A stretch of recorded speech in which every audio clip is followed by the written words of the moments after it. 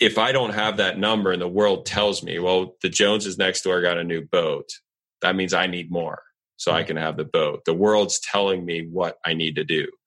Or I need more because they're going to give me new advertising. I have to buy new stuff. I need a bigger house. That's more. I'm letting the world give me my purpose. When the world gives me my purpose, I can't feel fulfilled because I can't make progress to more. Right? I can never close the gap to more. But when I have a set objective or set desired end state, I can measure where I am to where that is, and I can feel fulfilled when I make progress. Hi, this is Joshua Spodek, and this is Leadership in the Environment. You're not the only one who cares about your impact enough to act. You're part of a global community undeterred by people saying, if others don't change first, then what I do doesn't matter, and other excuses. We've read the science. We can do this. This show is about personal responsibility, acting, and improving your life by your values. As guest after guest says, the challenge was hard, but thank you for getting me to do it. I wish I'd done it earlier. Listen on for leaders to inspire you, hear their struggles, and then act. Go to joshuaspodek.com/podcast to commit to a public, personal challenge of your own. You're not alone, and you don't have to wait for others. When last we heard, Larry Yatch had committed to picking up trash from the beach with his sons and his wife, but we can't take their buy-in for granted. In this episode, we'll hear Larry's trademark leadership training and his passion to help others find and act on their purpose. We'll also see another side of Larry, trying to figure out the emotional interaction. What happened with his wife? You'll hear it when it happens. Sharing what he's learning with her, leading up to this conversation, but also in this conversation itself, searching within himself to figure out what's going on. I appreciate that openness and that vulnerability, especially from a warrior. So you'll hear it when it comes. For you listeners, I know for most of us, environmental talk and action conjures up feelings of guilt and shame for many of us, or expectations that people try to make us feel that way, or that it's about improving the world, making the world a better place, or something abstract like that. I'm trying to convey in this podcast, in all my work, that you'll make your life better. You'll like the results. You'll feel better about yourself. In this episode, you will hear a Navy SEAL improving his relationship with his sons, with his wife, and with himself. And I hope that you ask yourself and answer, what are you holding yourself back from to the extent that you're not working to the extent that you can on your environmental values? So let's listen to Larry and Ann. I started recording, so I just got that, but I'm going to say welcome to the Leadership in the Environment podcast. This is Joshua Spodek.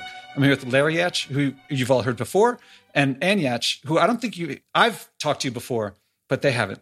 So his wife, and she was just talking about the challenge that Larry gave himself, but also to his family.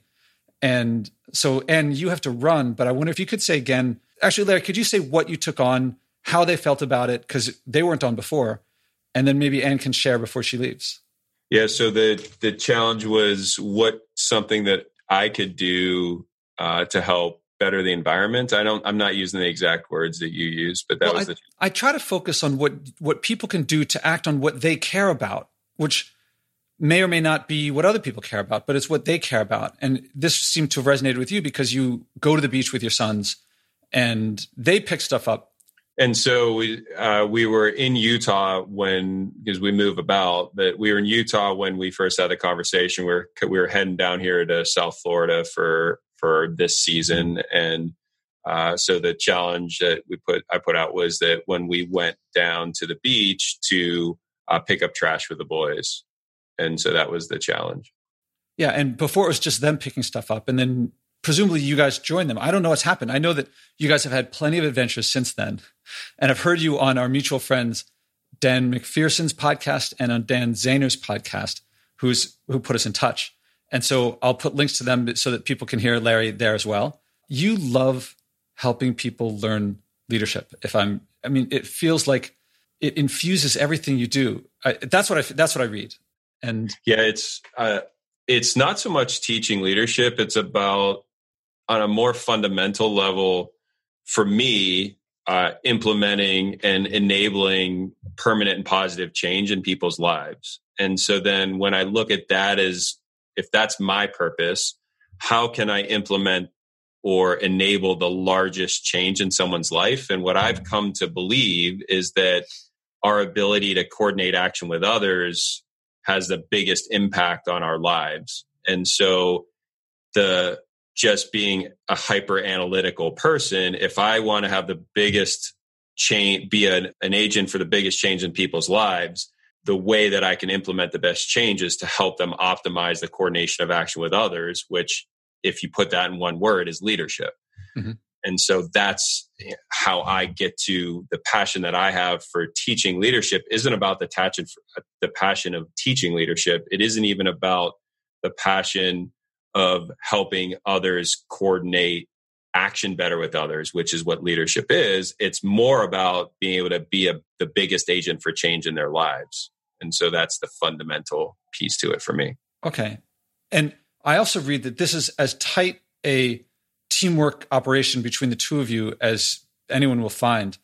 I know that I think you told me and I forget if it was recorded or not, and I think I heard it on one of your podcasts about how when you were injured and could not be a SEAL anymore, then is it safe to say that I don't want to say she saved your life, but Anne gave you purpose or found purpose for you? I say she saved my life because of a combination of two things. One, a person without purpose is doomed to lack of fulfillment, sadness, not good coordination of action with others, right? Purpose is what binds us to coordinate action in the first place. And so a lack of purpose is going to lead to a very negative experience of life. And on top of that, through some really bad doctoring in the Navy, they screwed up my neurochemistry so bad with the drugs that they'd given me that I had massive negative results after just the surgery based on all of the drug fallout. Mm-hmm. That if it wasn't for her giving me a new purpose and having me be able to direct my attention towards something, I don't even want to think where I would have gone based on both the loss of my team, which was the SEALs, and the physical, mental, and emotional damage that was caused to me in the effort of being a SEAL, right? Through going through all that. So, I believe that she saved my life for sure. What was it like, if you don't mind me asking, Anne, what was it from your perspective, the same period of his life, both of your lives? I remember in that moment, just the look on his face when the surgeon came in and said, "You're never going to be a SEAL anymore."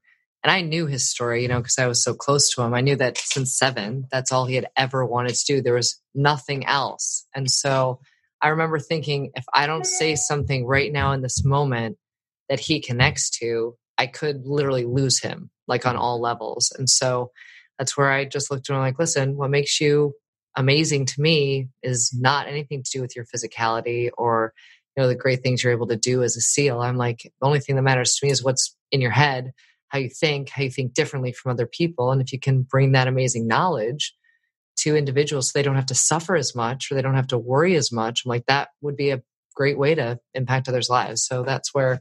Yeah, that was the start. So from that point on, everything we've done has always been in training of some sort, right? In influencing the behavior of our clients, transforming them from where they were to where they get to be. And we've just completely spanned the spectrum in different ways to do that, right? It hasn't just been in leadership. We've had, to be honest, a lot of different we had to figure this out for him, right? Because for me, it was a life-saving mission to make sure that we could save his life and make sure he had purpose. And everything we sought out to do or learned or trained up in or created was, how can we use these tools to make our lives better? And, oh, great, this one worked. Well, let's use this one. Can we help other people use it? Yes, let's do that. So it's been quite the experience, that's for sure. Yeah, and it'd be interesting too, because I wanted to share this with you anyway. We've been at this entrepreneurial endeavor since 2007. Mm-hmm. I mean, it's been a long time. I mean, we're coming up on 13 years, which on one hand,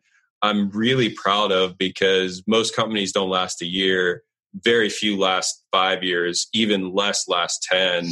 And we're on 13. And right? We're still together as a couple, which I have to say. It's stronger than ever. If I read right. For sure. Yeah, stronger than we were. Yeah, and that's not easy, right? It has not been easy. One on the business side, two on the relationship side. And what I wanted to share with anyone that's listening is it's taken me up until now. Like we just, as I was sharing or before the call, we just ran a really special event for some of our clients. And it's the first time after 13 years of trying that I was like, yep, this is what I want to do. Like I'm finally where I want to be in what I'm doing on a regular basis with our clients. And I got to watch him finally for the first time step into that fully. And I was like, this was always my vision for you in that first conversation that we had. This is exactly where I knew you would end up, but it took us forever to get here. And so that's the point. Like we've run successful businesses. What would people would look at and say we're successful for 13 years, but it's taken 13 years for us to really for me to get to a point of saying, not only do we have a successful business where we are generating money, we are supporting people and creating good change in their lives. And the last piece is I'm doing what I want to do, right? Because it's easy to have a job or to work at something that is you're working at it, but you have to work at it in order to produce the safety and security. And so it's been quite the journey. I'm reading what you're describing as mastery. You've mastered a craft that at first you were good at it, but you brought in a lot of things that you had mastered before, but this is new territory. The SEALs I wasn't there, but from what you said, it was your people. It was like, these are people who are like you and you could be yourself. And so there's a new challenge in going out in the rest of the world. I heard you say that and I was like, I don't know if I've ever felt that way because I'm weird. That's why we get along so well. And so I was like, has there been a group that's been really weird that I've felt really natural with? Like sometimes in physics, I felt that way, but not really. I mean, I was definitely weird. I really could connect with physicists in a way that I can't connect with anyone else. And the way we spoke, playing Ultimate, there were times when I felt that way, but it didn't read as deep as what you described. So I was able to be fortunate enough to be a type and identify an organization that was like that, right? With the SEALs. That was very unique. And that the SEALs were already there. And I was already, I had experienced the things that I experienced in my life to develop me in a way that fit really well with that piece. And notice that the experience in my life led me to that, as well as my own intent and training and development.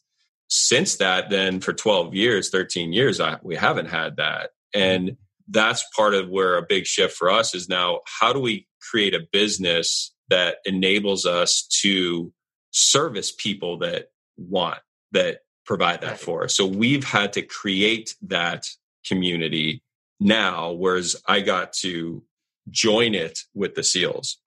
And now I know that Ann has to leave in a little bit. So I want to ask, did this teamwork play out of you two with the picking up garbage? How did it go? Well, I have to tell you, I mean, it was a combination of a couple of factors, to be honest, Josh. So you had given Larry this challenge. Larry had talked to me about it. And then a very good friend of mine who is putting together this incredible documentary on turtles, A Turtle's Tale, which is all about how turtles are impacted by the debris that's left in the ocean, plastic specifically. I went and I saw that. And then I was like on a mission afterwards. I'm like, this has got to happen this weekend. So I went down with the boys and we literally walked the entire beach up and down, picked up all the tiny little plastic. And then I know this sounds like a really small thing, but it matters to us. You know, those little things that are on bread when you get bread that keeps the bread all wrapped up. So we take all of those and we save them and then we cut them all up into like the smallest pieces possible so that turtles won't choke on them. Mm-hmm. Even though I know that's not like necessarily the best option, the boys really loved doing it. It makes them feel like they're contributing. And then we're also, obviously doing some more recycling now that we have. Yeah, and our turtle, like what's neat about where we live is it's one of the breeding grounds for loggerhead turtles. So when we first get here in the spring, there's all these construct like posts and tape around all the nests. And when we got here, it was amazing. The nests were all up and down the beach, but the beach that they've been doing this on it actually does impact the turtles, because the turtles are always, when I go free dive off the coast and the reefs here, I see a turtle at least every other time there's a turtle hanging out on the reef. So their impact is real on the turtles. It isn't like we could because the boys know those are turtle nests. Like the baby turtles are going to come out of those nests. So they're always running up and down the beach going, do you think this would choke a baby turtle? Let's take it. I'm like, okay. So it's really cute to see them get as passionate about it as, I felt once I finished watching that documentary. So It's been great. Yeah, you mentioned mostly what you described was like what I would call the play-by-play of what you did. At the end, you said the passion. What were the emotions? I mean, were you connecting more with your boys? Was it connecting more with nature, or how did it feel? What were the emotions behind it? I think I was definitely more connected with the boys. They were more connected with me. We made it like our mission, which was really cute. And I think for me, it just felt like, we did something good. We helped. Everybody always says that small things, do they really matter? Do they not? And I used to say that too. And literally after that, literally an hour experience, kids and I were like, yep, we're going to do this every weekend. And we do almost every single time we're out there. We always bring trash bags down to collect stuff. So for me, that made me feel like, wow, how inspiring that they see their mom doing something with them. They see their dad doing something with them. They're excited to do it. And then, actually a couple of times we saw other people on the beach and I had an extra trash bag and a lady asked me, do you have an extra one? So then she started picking up trash. So you start seeing that there is quite a ripple effect when you go after something with passion and excitement and, you have little munchkins to help you out with that. It was great. I loved it. You captured something that is a lot of people come to me and they say, Josh, you're one person out of billions. You cannot fly. All you're doing is depriving yourself of the Eiffel Tower. It's not going to make a difference. But, first of all, what I do myself is not necessarily to influence others. I don't steal, not because I think it's going to stop other people from stealing. I just don't steal because I don't want to hurt people. And to me, it's a matter of integrity, just doing what I think is right. But also, if you expect to influence others, it's hard to do that if you don't yourself do what you are suggesting that they do. Very true. The big thing, though, that comes when you do it is what you described, which is that people like it. It's like, to me, it's not like you have to do it. It's like, to me, picking up garbage, asking me Josh, do you want to pick up a piece of garbage every day? It's like asking me, do you want to do push-ups every day? Yeah, or burpees, I guess I should say. Of course. Why would I not? It's not punishment. It's the opposite. Punishment would be like, give me a Twinkie. Right. And it's somehow we've switched it in America or the world. That's true. Yeah, I think the key thing too for me was I didn't realize there was so much emotion that wasn't being accessed. Mm-hmm. Right. So that was important for me to observe because, you think about these things and you don't necessarily tie emotion to them, or I hadn't tied a lot of emotion to them. And then once you are part of what you believe to be the solution in some way, there's much more emotion there because you're part of something bigger and you feel like you're contributing. Even though it was just the three of us, we saw actively other people stop to pick stuff up because they saw us doing it. So they're like, what if one person did this? What if three people did this? And you start thinking about the ripple effect. So that's where all the emotion came through for me. The other interesting thing is I didn't get to see the turtle documentary. I didn't see it. And her purpose and passion, purpose first, I think, and then passion came with the purpose for doing this was 10 times mine. I did it because she told me, hey, you told Josh you were going to do this. I'm like, okay, fine. I'll pick up the garbage. It really was, I did not have that emotional connection to it. And therefore the passion to get it done wasn't there either. Did it change? I take it changed when you saw hers. No, not really. No, not really. And which makes Larry sense. It's hard to motivate in different ways. Well, yeah, I don't have, one of my things that I've been actively working on is in order to effectively be a SEAL, at least for my story. And I've found this to be similar with others. So I can't speak to all, but I can speak to mine and my experience with others is that emotional and physical connection was detrimental to your ability to be a SEAL. The more emotionally and physically connected you were, the less likely you were to get through training because to your teammates, because it's structural. It's more structural. Let me say systemic than specific. So you're either, and I've come to see this to be true because I've been journeying on the other side of this, of being more and more connected emotionally and physically. So let's start with physical because it's easy. Physical connection is listening to your body, right? It's telling me to stop, my leg is hurt. And that becomes even neurological where, an injury will create trauma pathways in the brain that turn off muscle groups. All of these things are systemic. If you are really in tune with your body, they're going to put you in so much pain and so much damage where you're actually, you're doing permanent damage to your body in Hell Week, right? When you're in that training, I still have problems with my hypothalamus in regulating temperature because of the extremes that they put me through. So if you feel that and are connected to those physical sensations, you're going to quit. Whereas anyone that makes it through training that I've seen has the ability to just disconnect, where I don't feel what my body tells me anymore. I run it like a car. And so that's a physical connection. Emotional connection that I've found to be the same thing. You either are emotionally connected and an emotionally fluent, or you're not emotionally connected and emotionally fluent. And if you look at emotions like crayons in a crayon box, the more emotionally connected you are and the more emotionally fluent you are, the more colors, right? Anne has a crayon box of 128, right? The big one with a sharpener in it. I had 3 that you got at the restaurant, red, blue, and yellow, right? Yeah, mastery brings nuance. It brings subtlety. And the ability to distinguish. That's why I love the word distinction, right? To distinguish or make something distinct from something else, right? I think of 2, like I even have a hard time with colors, mauve. And what color is mauve anyway? It's like a purpley brown. Purpley brown and sage, right? Which is a similarly probably brown color. Brown. Yeah, there's 2 browns. For me, they'd both be brown, right? So to make those 2 colors distinct, you have to have the ability to even sense that they're 2 different colors. So when it comes to emotional connection, the more emotionally connected you are, the more colors you have to describe your emotions, the more crayons you have in your box, which gives you the ability to see those emotions in someone else.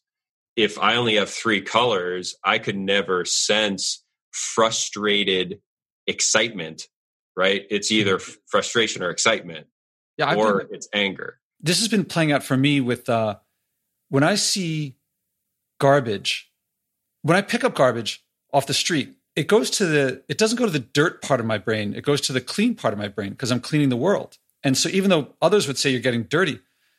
And so if someone hands me a bottle of water, I feel disgust. Yeah. It's a plastic bottle. I'm with you on that. Yeah. One. Now, there's another emotion that's kind of similar to it. That is, what happens if you see a leech on you? It's not disgust. It's kind of repulsion and revulsion. And I haven't gotten a name for it. Like, what happens when there's a parasite on you? Because that's also a way that I feel about someone just burning fossil fuels absolutely needlessly, which happens a lot. Like they're idling their car and no one's in it. And yeah, my journey of what would I say? Awareness of different emotions and how they feel and how they make me behave or how to react to them. And that began in business school, I guess, 2005, 2006.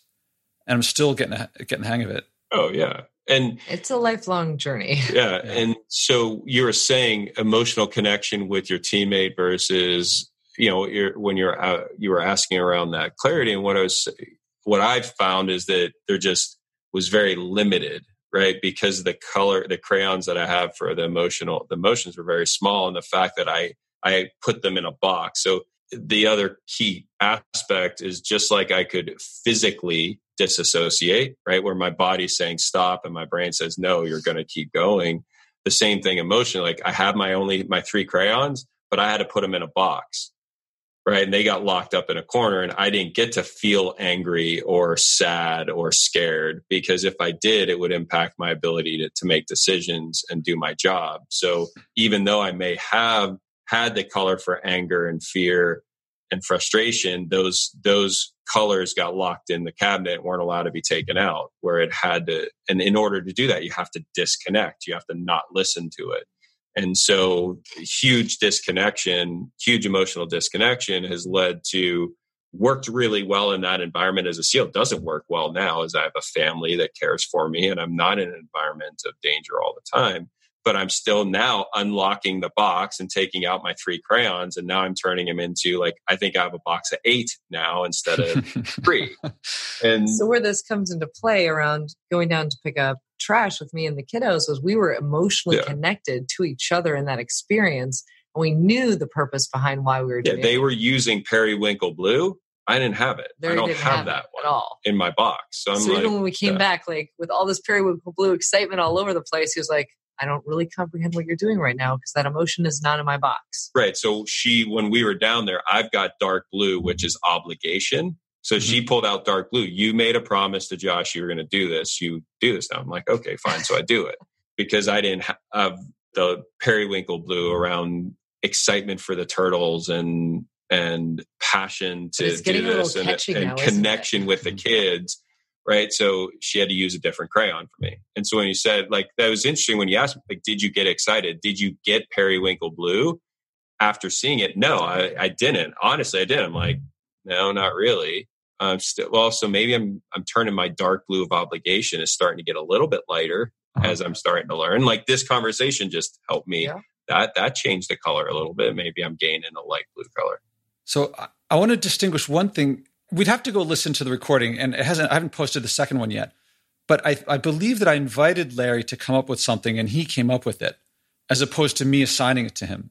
I believe that's what happened as well. So he may have promised to do it, but I didn't assign it. Sometimes I mess up. So to me, you gave me an opportunity, and then I made a commitment, and I look at that. I hold commitments and responsibility very strongly. So you created an opportunity for me to hold an obligation. Okay, so the obligation is to yourself then, not to me. I think I was there. Yeah, for me, it was to you, because I wouldn't have chose that obligation were it not for you. So I'm going to let you guys continue. Awesome discussion, because I have got to run, but I have loved every minute of it. And I will continue dousing you both with periwinkle blue. Bye, Anne. And let the record show that the Navy SEAL is awakening to emotional awareness and emotional skills through environmental action, through, family connection, through your wife, your sons. You didn't do the turtle stuff, but it's kind of filtered to you. Even now, like that was beneficial. So that result and that conversation wouldn't have happened had it not been for the same thing. Yeah, I think that there's a lot of areas that people work on to improve themselves. Fitness, mindfulness, social skills and relationships, education. The environment is one of these areas, and most neglected by many people, as evidenced by our environment. Yeah. And it's also one of the ones where I think the potential for growth and gain is as great as any other. I agree. And I think that what you just said, I think, is structural in nature, and that it depends on our mindset. With what mindset you bring to anything is going to determine your ability to grow out of it. So that's, for me, I love high risk, adventurous activities, like love it. And I bring full attention and focus for development in those activities. So what someone could look at as just merely surviving, I look at as one of the richest opportunities for growth, physically, mentally, emotionally, energetically. And so I believe that the potential for growth depends not on the environment or the opportunity, but on the mindset that the user brings to it. I'm going to say, augmenting to that, I believe, is that the environment has a richness to it and a connection that, it's got so much to it. All senses get activated. It's the air that we breathe and so forth. And every nuance and richness is there. And so the potential for meaning and purpose is very high as anywhere. I love living in Manhattan. There's so much here. There's museums and the cultural institutions and so many people and diversity and so forth. A small walk in a forest puts it to shame. Or along the beach. And I feel like we've missed out on that. Just what I said about the Twinkies being like punishment. It's sweet. There's no denying that there's a pleasure. At least for me, there is a pleasure to eating it. It's like, I still remember the first Twinkie I ever had, because we didn't have them in the house growing up. So I was at some friend's house, and there's this box of Twinkies, and there's like the cellophane that you can kind of squeeze it through it. And when you open it, there's like what I would now identify as like a greasy over sweetness, cloying sweetness. But as a kid, you're like, can't wait. And your incisors like pierce the, I don't know what you call it. It's not bread. Foam. Yeah, I think of it as foam. Yeah, the brown kind of foam. Cake. And then it goes through, and then you get the coolness of it would be cream, CREME, because I doubt there's any dairy in there. Yeah. And as a kid, it's like a burst of joy in your mouth that now I'd be like, as we're speaking now, my CSA, I have these, this is a quince. It looks like an apple or a pear. Yep. And I can't Oh, well, you're in Florida. So okay, you guys are going to have really great fruit there. But this like grows up here in almost wintertime. And it smells so good. And the complexity of flavors or smells, I mean, there's nothing that compete. Like candy wishes it was like that. They try to get the esters and chemicals to match that. Except if you've eaten a lot of Twinkies, this will taste boring. Yeah. And this is like writ large of like, we've been eating so many Doritos that broccoli doesn't taste good anymore. If we take long enough to pick up enough garbage from the beach and like, or eat enough broccoli and let go of the other stuff for a little while, it's really, this is me just waxing philosophical, but it's like there's so much more richness out there and there's no end to it. It's just the vegetables keep coming every couple of seasons. Every couple of months, there's another thing in season. And it's like, I'm trying to think if I should get into talking about the Brussels sprout stalks, which I've discovered are edible if you put them in the pressure cooker. And they're not just edible, but extraordinarily delicious. And who expected Brussels sprout stalks to be delicious? Yeah, not at all. I mean, it takes a decent amount for me to make Brussels sprouts delicious. Brussels sprouts and spinach always trick me in that they look so wonderful. And every time that I cook, I'm excited about the end result. I never enjoy them as much as I expect to. Yeah, most Brussels sprouts, people glaze them with a lot of sugar, or they'll use maple syrup and sugar. And spinach people usually, if they just have it on its own, they'll fry it up with garlic and onions, which can be pretty good. I mean, I put them in my stews. And the Brussels sprouts, I eat Brussels sprouts just on their own, like raw, because when you bite into them, if you pay attention, they're way juicier than you think. And the juice, like it goes all throughout your mouth. It's dry too. So it's a kind of weird thing, but I like that. Yeah, I'm like, these are my crayons. Like I've got some crayons here that I'm like, what's that? Yeah, exactly. And like reading on the side, it's going to say something like cerulean blue. And you're like, what is that? You have to look it up. Or they'll have some weird mix of things. But I'm curious, the emotional side of it for you, I think Anne started answering it, but did you answer it too?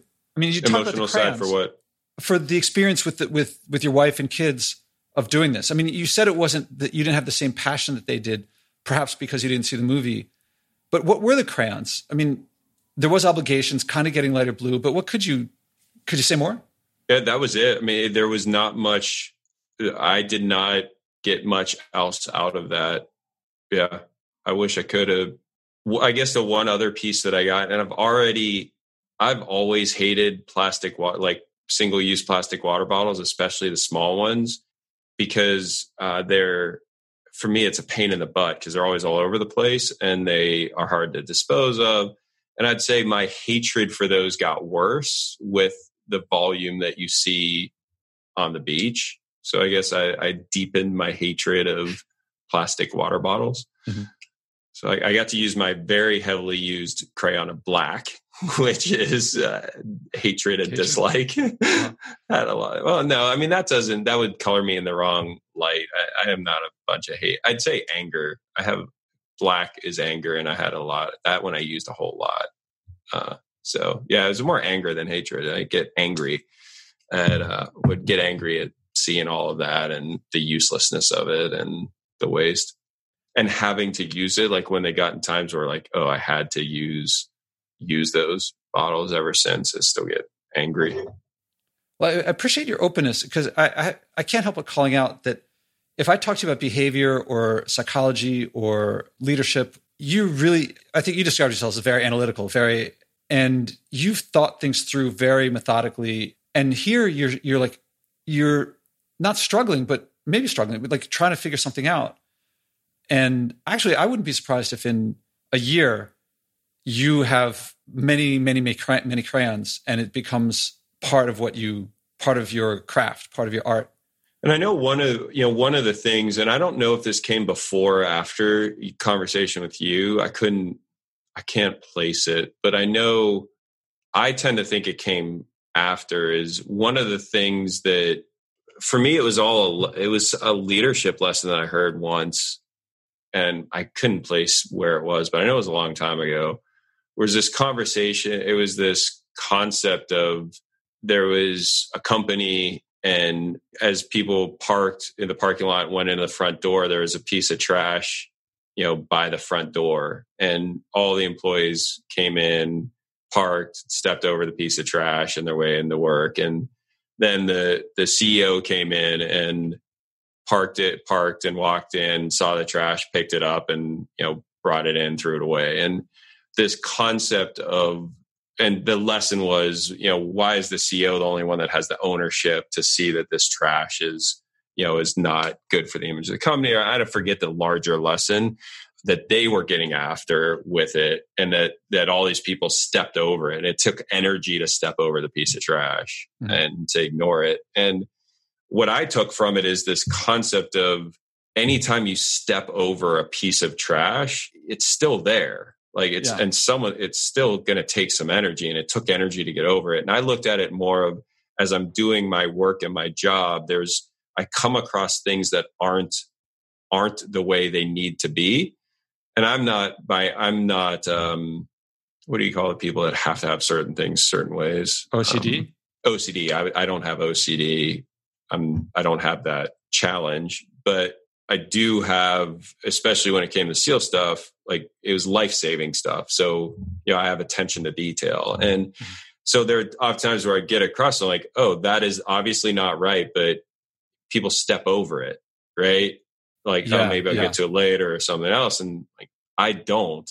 For me, it's like, if you run across the trash, like, pick it up. And so that stuck with me, and it stuck with me in business a lot. And how at least I will go through my day, and what I try to create for my team, my employees. And within that same thing, I remember bringing that to the boys, and the effort to teach them was the same thing. If we're out on a hike, or if we're out walking, or we see garbage, to pick it up, because it was an easy way to start teaching that message early on.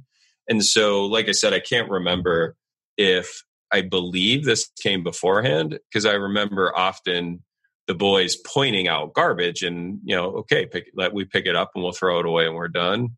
But I know that's become part of our regular occurrence as we go through the world of identifying and not taking energy to step over something that someone else is still going to be there even when you step over it. Feeling inspired? Do you like hearing others acting that you're not alone? Go to joshuaspodek.com/podcast to hear other interviews, but even more valuable, join the growing community of people who care enough to act, not just talk. Read the list of people who have taken on personal challenges and then commit to one yourself. Don't be surprised if you end up loving it, changing more, and finding people following you without you even trying. That's what happens when you improve your life by living by your values. Yeah, one of my guests, I don't know if you know John Lee Dumas. He lives in Puerto Rico. Yeah, we were just in Puerto Rico with a sailboat. We got to see his one of our friends that we were there has met him a number of times. We drove past his house. Oh, cool. Yeah, so he, for the year of, I think it was 2018, he went to the beach with a bag once a month and would pick up garbage. And when his family came to visit, they did it as a family thing, and his neighbors would do it. And one time he was walking home, and he's like, there's a whole thing of rebar on the street, not on the beach. And he was like, this rebar is garbage. It doesn't belong here. So he carried it like a mile. Mm-hmm. And that inspired me to start something that I had been thinking about doing, which is plogging, which I don't know if you've heard this term. No. So it's from the Swedish plog, meaning pick up. So it's to pick up garbage while you jog. And I've been like, maybe I'll do it, maybe not. Because in New York, you might not get a block. Yeah, without a full bag. I mean, you need a backpack and a trailer. But he was enjoying it so much, he like inspired me back. So I was like, yeah, how am I going to do this? And so actually it took a couple times to get you got to set up rules. I had to set up rules to make it work. Mm-hmm. So one rule is it's got to be on my path. If I can go out of my way to pick something up, but I don't have to. Cigarette butts are smaller, just too many. I'm not going to pick them up. Things in water or absorbent things like napkins, I'm not going to pick up. And if I can't see a trash can, I don't carry a bag with me. I just pick it up and put it in a trash can. Got it. So, and what happened is the first or second time I did it. I by the way, I've been on TV now. The news people have been like, hey, we're doing a store on plugging. We read your thing. Will you be on TV? So I've been on TV twice. And so I run down 10th Street or Christopher Street, and that's where you can get across the highway to the west side to run along the river. And Along the river, there's much less trash, although there always is some. But on Christopher Street, there's always a lot. So I'm running along, and as I go down, I pick up a bunch. And I'm thinking to myself, this is the first or second time, I'm like, what difference does it make? Like, this is so much garbage. It's especially if I run on a Saturday morning or Sunday morning, because Christopher Street, there's a lot of partying the night before. So I run down, pick up some garbage, run along the river, come back up. And I come back up the same path I went down because there's a little bike path on Christopher Street. And I'm running the bike path. And as I'm running along, I look to my right in the street and there's a lot of garbage. And I look on my left on the sidewalk, there's a lot of garbage. But in the bike path, there's not. And it's because I picked it up. Oh, wow. And it felt like the Red Sea, but I had done it. And that changed my feeling. I have not jogged since. I've only plogged since. And it's just each time I think, it would be nice to just go for a run. It's kind of a pain, except now I think it's like I'm doing squats in the middle of, or lunges in the middle. Why not? And I haven't had like the long straight run, but I'd like it. It's, I prefer not to live in this world, to live in a world this way. Yeah. But if it is this way, I'm not going to feel guilty about other people having created this way, but I'm not going to leave it. And I feel better about picking this stuff up. It has not yet happened. Here's a little petty thing. Not petty. I don't want to call attention to myself, but I want people to see me and ask. Right. I try to throw it away like in front of people in an ostentatious way that doesn't look ostentatious, but it hasn't worked yet. No one's been like, hey, that's cool what you're doing. Yeah, you are in New York, so that's a unique city. Yeah, you could do a lot and no one will notice. Exactly. I want to keep asking stuff, but I want to wrap it up. Well, let me ask, is there anything you want to say directly to the listeners or anything I didn't think to bring up? Yeah, I guess at the beginning, I was talking about this journey we've been on, right? This entrepreneurial journey we've been on and having being able to get to a good place, right? And what I was intending for that was the fact that there are no overnight successes, right? That doesn't happen. There's amazing amounts of work that goes into producing success. The other thing is that being able to maintain focus, right? Our world really started to shift when we started focusing on only producing a business that supports the lifestyle we want, as opposed to having our lifestyle dictated by our business, right? That shift was a massive shift for us. And then this last piece of it, it's taken a long time to get to the point of, yes, having success in business and impact with clients, but also finding the best spot for you. It's been cool for me to get clear in that. So we just ran an event for some it would be CEOs as well as mostly executives, and small being under $50 million a year companies. But it was a really cool combination of being able to do some deep teaching, right? Learning on a deep scale with people, which was really fulfilling for me, as opposed to what is on a more just mental level, right? Being able to teach them and change them both mentally, physically, and emotionally all at the same time through a structure of the event. Being able to use unique aspects, unique tools. So we leveraged all the tools. For an icebreaker, the first day we had a bunch of people that have never met each other. I used knife fighting as a means to teach feedback.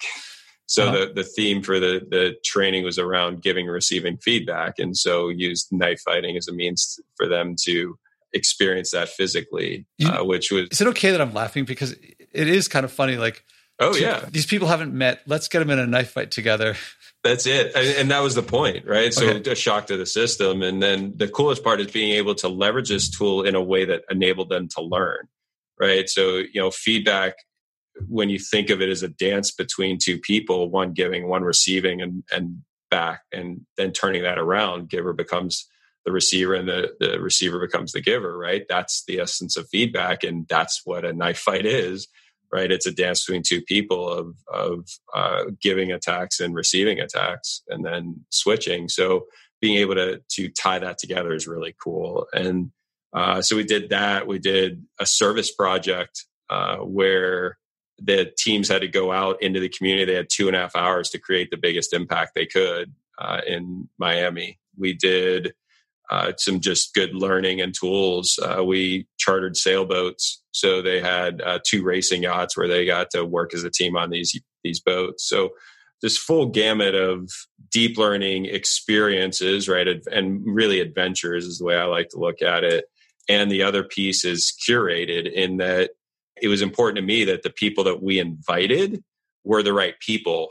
One, that I wanted to interact with them on an intimate basis, and that they were going to interact well together and support each other.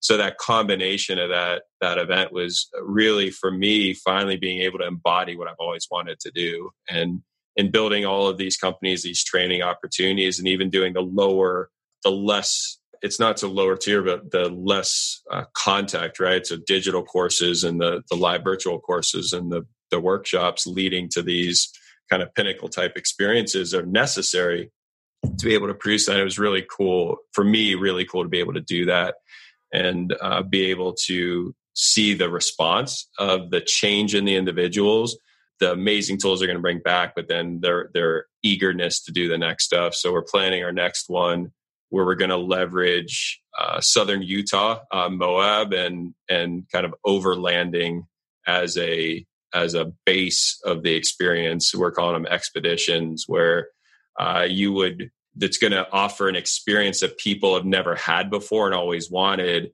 while being able to give them access to information and education that they'd never have access to, and be able to tie it together in a coordinated format. So can listeners access this? Yeah, totally. And that was part of the reason I brought it up, is I'm so excited about it, being able to have the opportunity for others to see it. We're going to run them quarterly and follow the SEAL acronym. So SEAL stands for Sea, Air, and Land.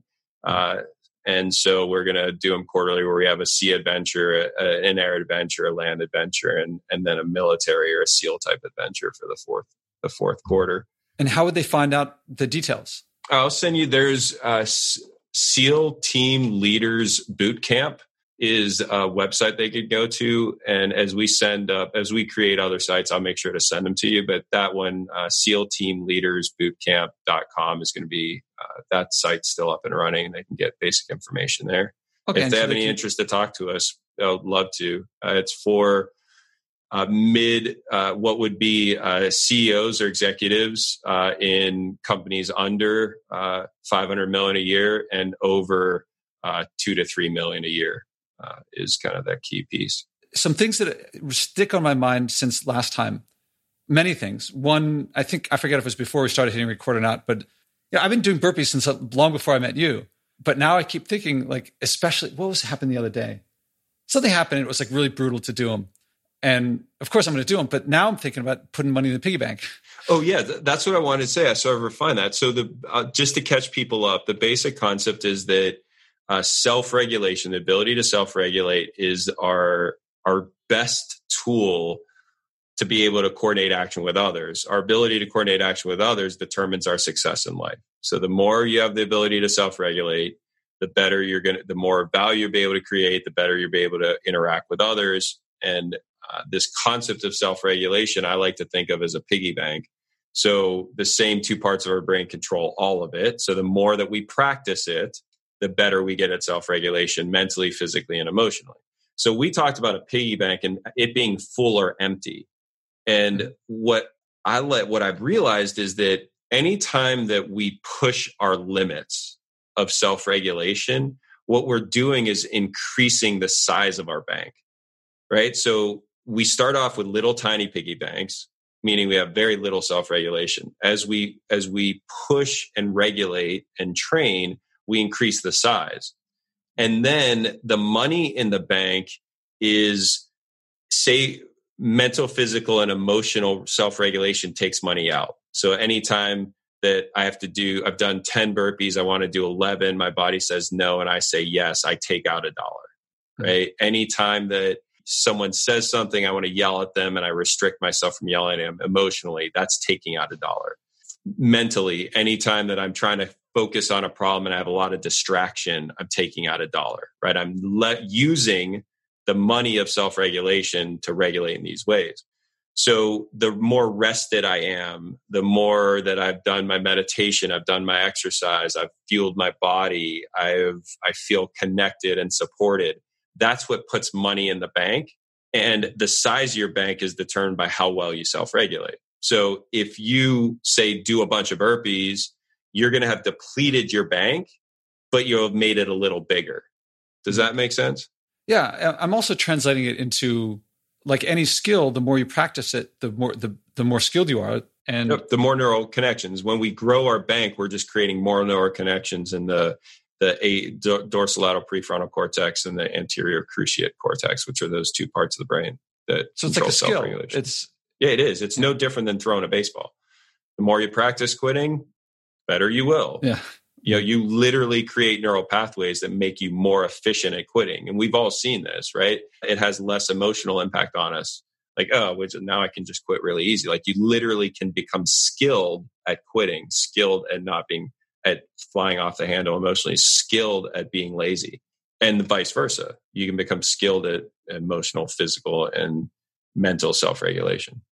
I'm also thinking about what you described about where you've gotten with your wife or with this project together with her. And it reminds me of a pattern that I've seen, that the bigger an achievement, for little achievements, people are like, oh, great, I'm really glad I did that. The bigger an achievement, the more it is just the beginning. The way I always say this, if you run to catch a bus, like you run a couple yards to catch a bus, you get on, you're like, oh, good, I caught the bus. If you finish a marathon, you're like, now I'm beginning the life of someone who's run a marathon. And I feel like when you achieve something that you started 13 years ago, the pattern tells me that you are now just beginning what, now that you have this mastery, if I'm saying it right, now you are going to start what you've really been meaning to do all the time. And I don't know what it's going to be. I'm really curious. I completely agree with you. And I think it's important. I know for us, it's been important to put not even milestones, but like I would call them a waypoint on a journey of stopping and looking and reassessing, because it's easy to get stuck on a train that goes one direction. And so we did that. Like over the last 3 years, as we've completely changed our business, every year we reassess, okay, where we are and what are we doing next year? And are we on the right path? It's the samurai walk. Yeah, same thing here of, okay, we got to a new point. Now we're reassessing our desired end state. Where do we want to go? Are we on the right course of action? Is there another course of action we better? What contingencies did we run into last time that we can mitigate this time? Do we have the right team around us? What skill sets do we need to increase? Right? All of these core concepts are necessary. And the biggest one that I went over quick, but I want to make sure we don't gloss over is like, are we still on the right course of action? Right. Mm-hmm. And this is, I think, very important with financial goals. Right. If you just have a financial goal of more, like you're never going to win. You're always going to be not fulfilled and you're always going to have stress. Whereas if you say, when I have X amount capital at work, I have X amount in the bank and savings, I have X cash flow, I get to reset and say, okay, this is now the norm. What do I want to do? Do I want to increase that, decrease that? Are we good? Can I put my attention somewhere else? Or else you can get on this hamster wheel of more. This is what, I don't know if you realized how you just touched on, like on a society global level, the growth has solved a lot of problems for the past several hundred years. Yep.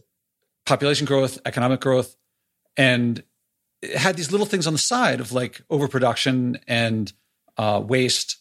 Yep. But we could always move away from the waste and we could always kind of cover it up. And the overproduction, well, it became waste. But that these little things, now that we've populated the whole planet, there is no more away anymore. Yep.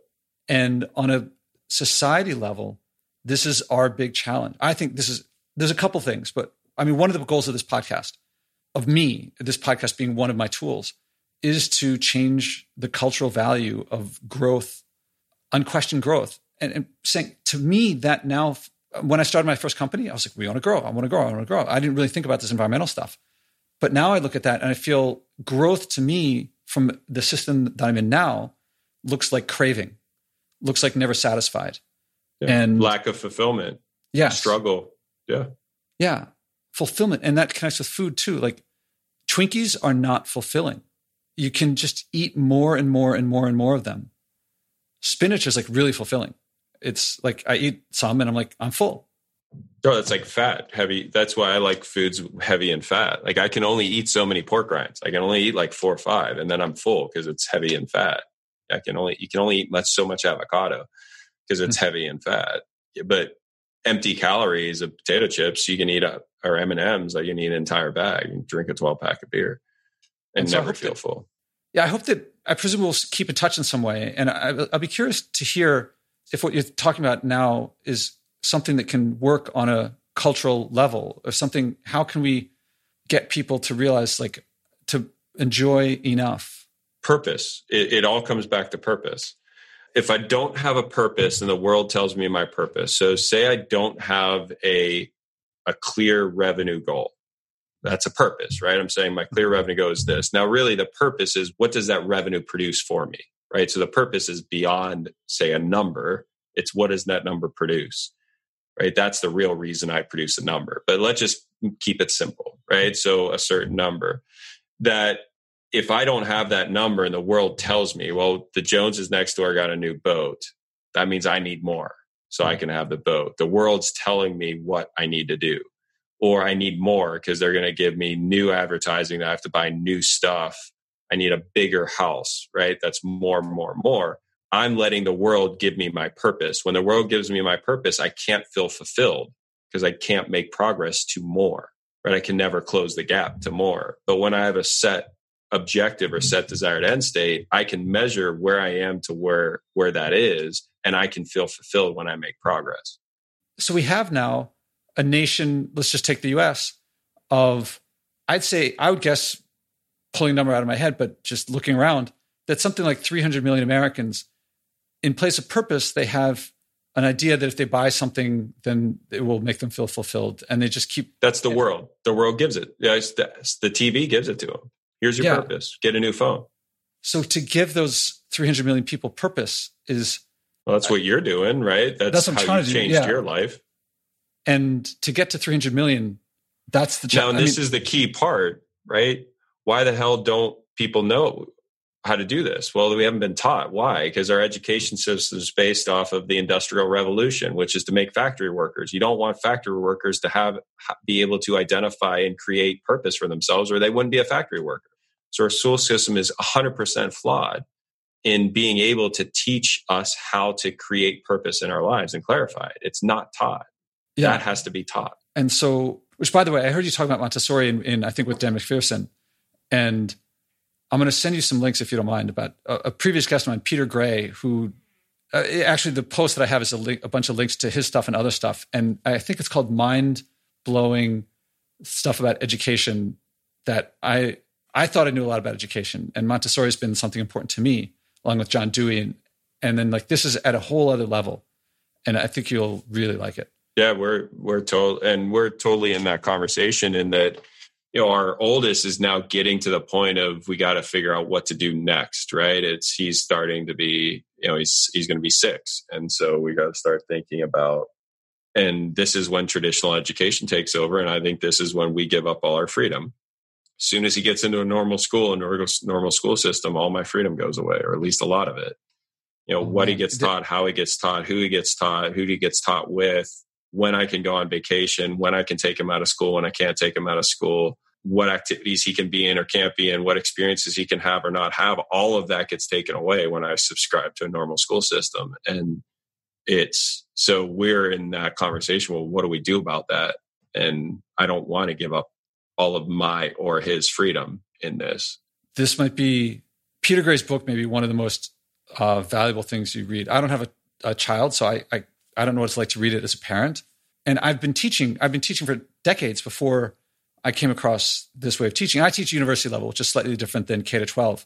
Yep. But I mean, you'll hear about the Sudbury Valley School, which it's no classes. Everyone's free to do whatever they want. When they make decisions, a 5-year-old has an equal vote as the founder of the school. Yeah, we've been exploring. There's a school here in South Florida that is set up the same way. And that we just toured it the other day, and we're really happy, you know, really excited about that. But in the same respect, that ties me to a specific location. So now I'm stuck here, and I'm stuck here for certain amounts of time. Mm-hmm. And that's where the only sticking point I have of how do we navigate that. And they're the most flexible I've seen in a school system of giving you time. Like, well, yeah, if you don't want to be here for 3 months, we'll figure out how to make that happen. So I think that's the key. There's a guest that I had on, actually, I think I just posted it the other day, and Casper Craven, I don't know if you've come across him. He's like a leadership guy too. And one day he and his wife took their kids out of school, and they went around they sailed around the world for, I think, a year or 2 years. Yep. And they just took the kids out of school. And I think the kids are freer, stronger, more educated for it. Yeah. That's all the stories you hear, especially because usually the parents that do that with intention are going to care, right? And develop it. And so we're exploring ultimately because both of us are strongly involved in the business too. So we have to figure out how do we navigate building and running a company while also navigating homeschooling and care and travel. And so that's where I think we're about a year from being, because our, again, purpose, right? So our purpose is to design a business and a life where we put 35 hours a week towards work, leaving us 15 hours a week each towards schooling. So we can homeschool / some other type of schooling with the kids. And, within that, homeschooling is a full-time job in and of itself, from what I could tell, for at least one parent. So then we'll have to figure out, okay, so it'll be a mix of tutoring, homeschooling, education management, online education. But within that, we have to create the environment where we have that time. So I want to keep this conversation going, but I also want to wrap up, because for listeners, if it goes over an hour, then sometimes they won't download. I guess to wrap it up, purpose has doing this environmental challenge, task, commitment, has it connected to you, to your purpose? How do they relate? Yeah, I would say no, until we came across that connection of a big part of my purpose is not stepping over pieces of trash in my business or in my organization, and helping others create organizations where their team members don't do that, right? Don't step over garbage. And I didn't connect the dots until now. Or like, oh yeah, stepping over garbage on the beach is the same as stepping over garbage in my organization, or having a team member step over quote unquote garbage in a form they fill out or an email they send out. So I would say, yeah, we just connected the dots on that. Well, glad to hear. Look at that as a systemic, as a practice, right? I get to practice that in the real world as well as in the world of business. Yeah, I think that's available to anyone who acts on environmental things. I think they'll find something similar. I mean, it resonates with me that, I want to wrap that up. I'm going to leave it there, and I'm going to leave an open invitation for you to come back and share if this has come on in other ways. And thank you very much, Larry. And please pass on the thanks to Anne and to your sons. My pleasure. As usual, love talking to you. I suggested at the beginning of this episode to watch out for how acting on your environmental values can improve your relationships with your family and self. I hope you saw that in Larry and Anne. Since it reaches to deep values, acting environmentally, it gives you the ability to connect with people. Can you tell how much I'm enjoying this growing, dare I say, friendship with Larry, talking about kids, education, and so on? Deep, meaningful access to people is available to anyone through the environment. Most people don't talk about it, or it's guilt and shame, so they avoid it. But the access could come through the environment and family relations, or the environment through religion, or in my case, food was the big thing. Also fitness and exercise, or could be camping, hiking, and so on. That access to connect with people through the environment is all there, just not through ignoring our effect on the environment or on dwelling on shame, guilt, or fear. I recommend if you want to connect with people through the environment, start by asking people their values about the environment, what the environment means to them, as I do, and simply ask supporting questions, not talking over them, but just hearing what they have to say. I think they'll like sharing with you, and I think that will help create connections.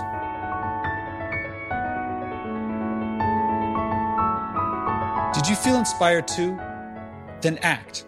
Go to joshuaspodek.com/podcast and click to commit to your personal challenge so you can inspire others. Value means better and worse, and living by your values means living better by your values. You may struggle at first, but it's the hero's journey from living by others' values to living by yours. People say that little things add up. I won't argue against it. But what I find counts is acting. Doing something, anything, starts that mindset shift from the debilitating others should act first or making excuses to the empowering I can make a difference. And living by my values improves my life. I don't have to wait for others to act first. I'm looking for leaders, people who will bring what works here in this podcast to communities I haven't reached. Billions of people want to change their behavior. There's room for leadership, from personal leadership of just yourself to whatever scale you want. Start by acting and changing yourself. Go to joshuaspodek.com/podcast and commit to your personal challenge.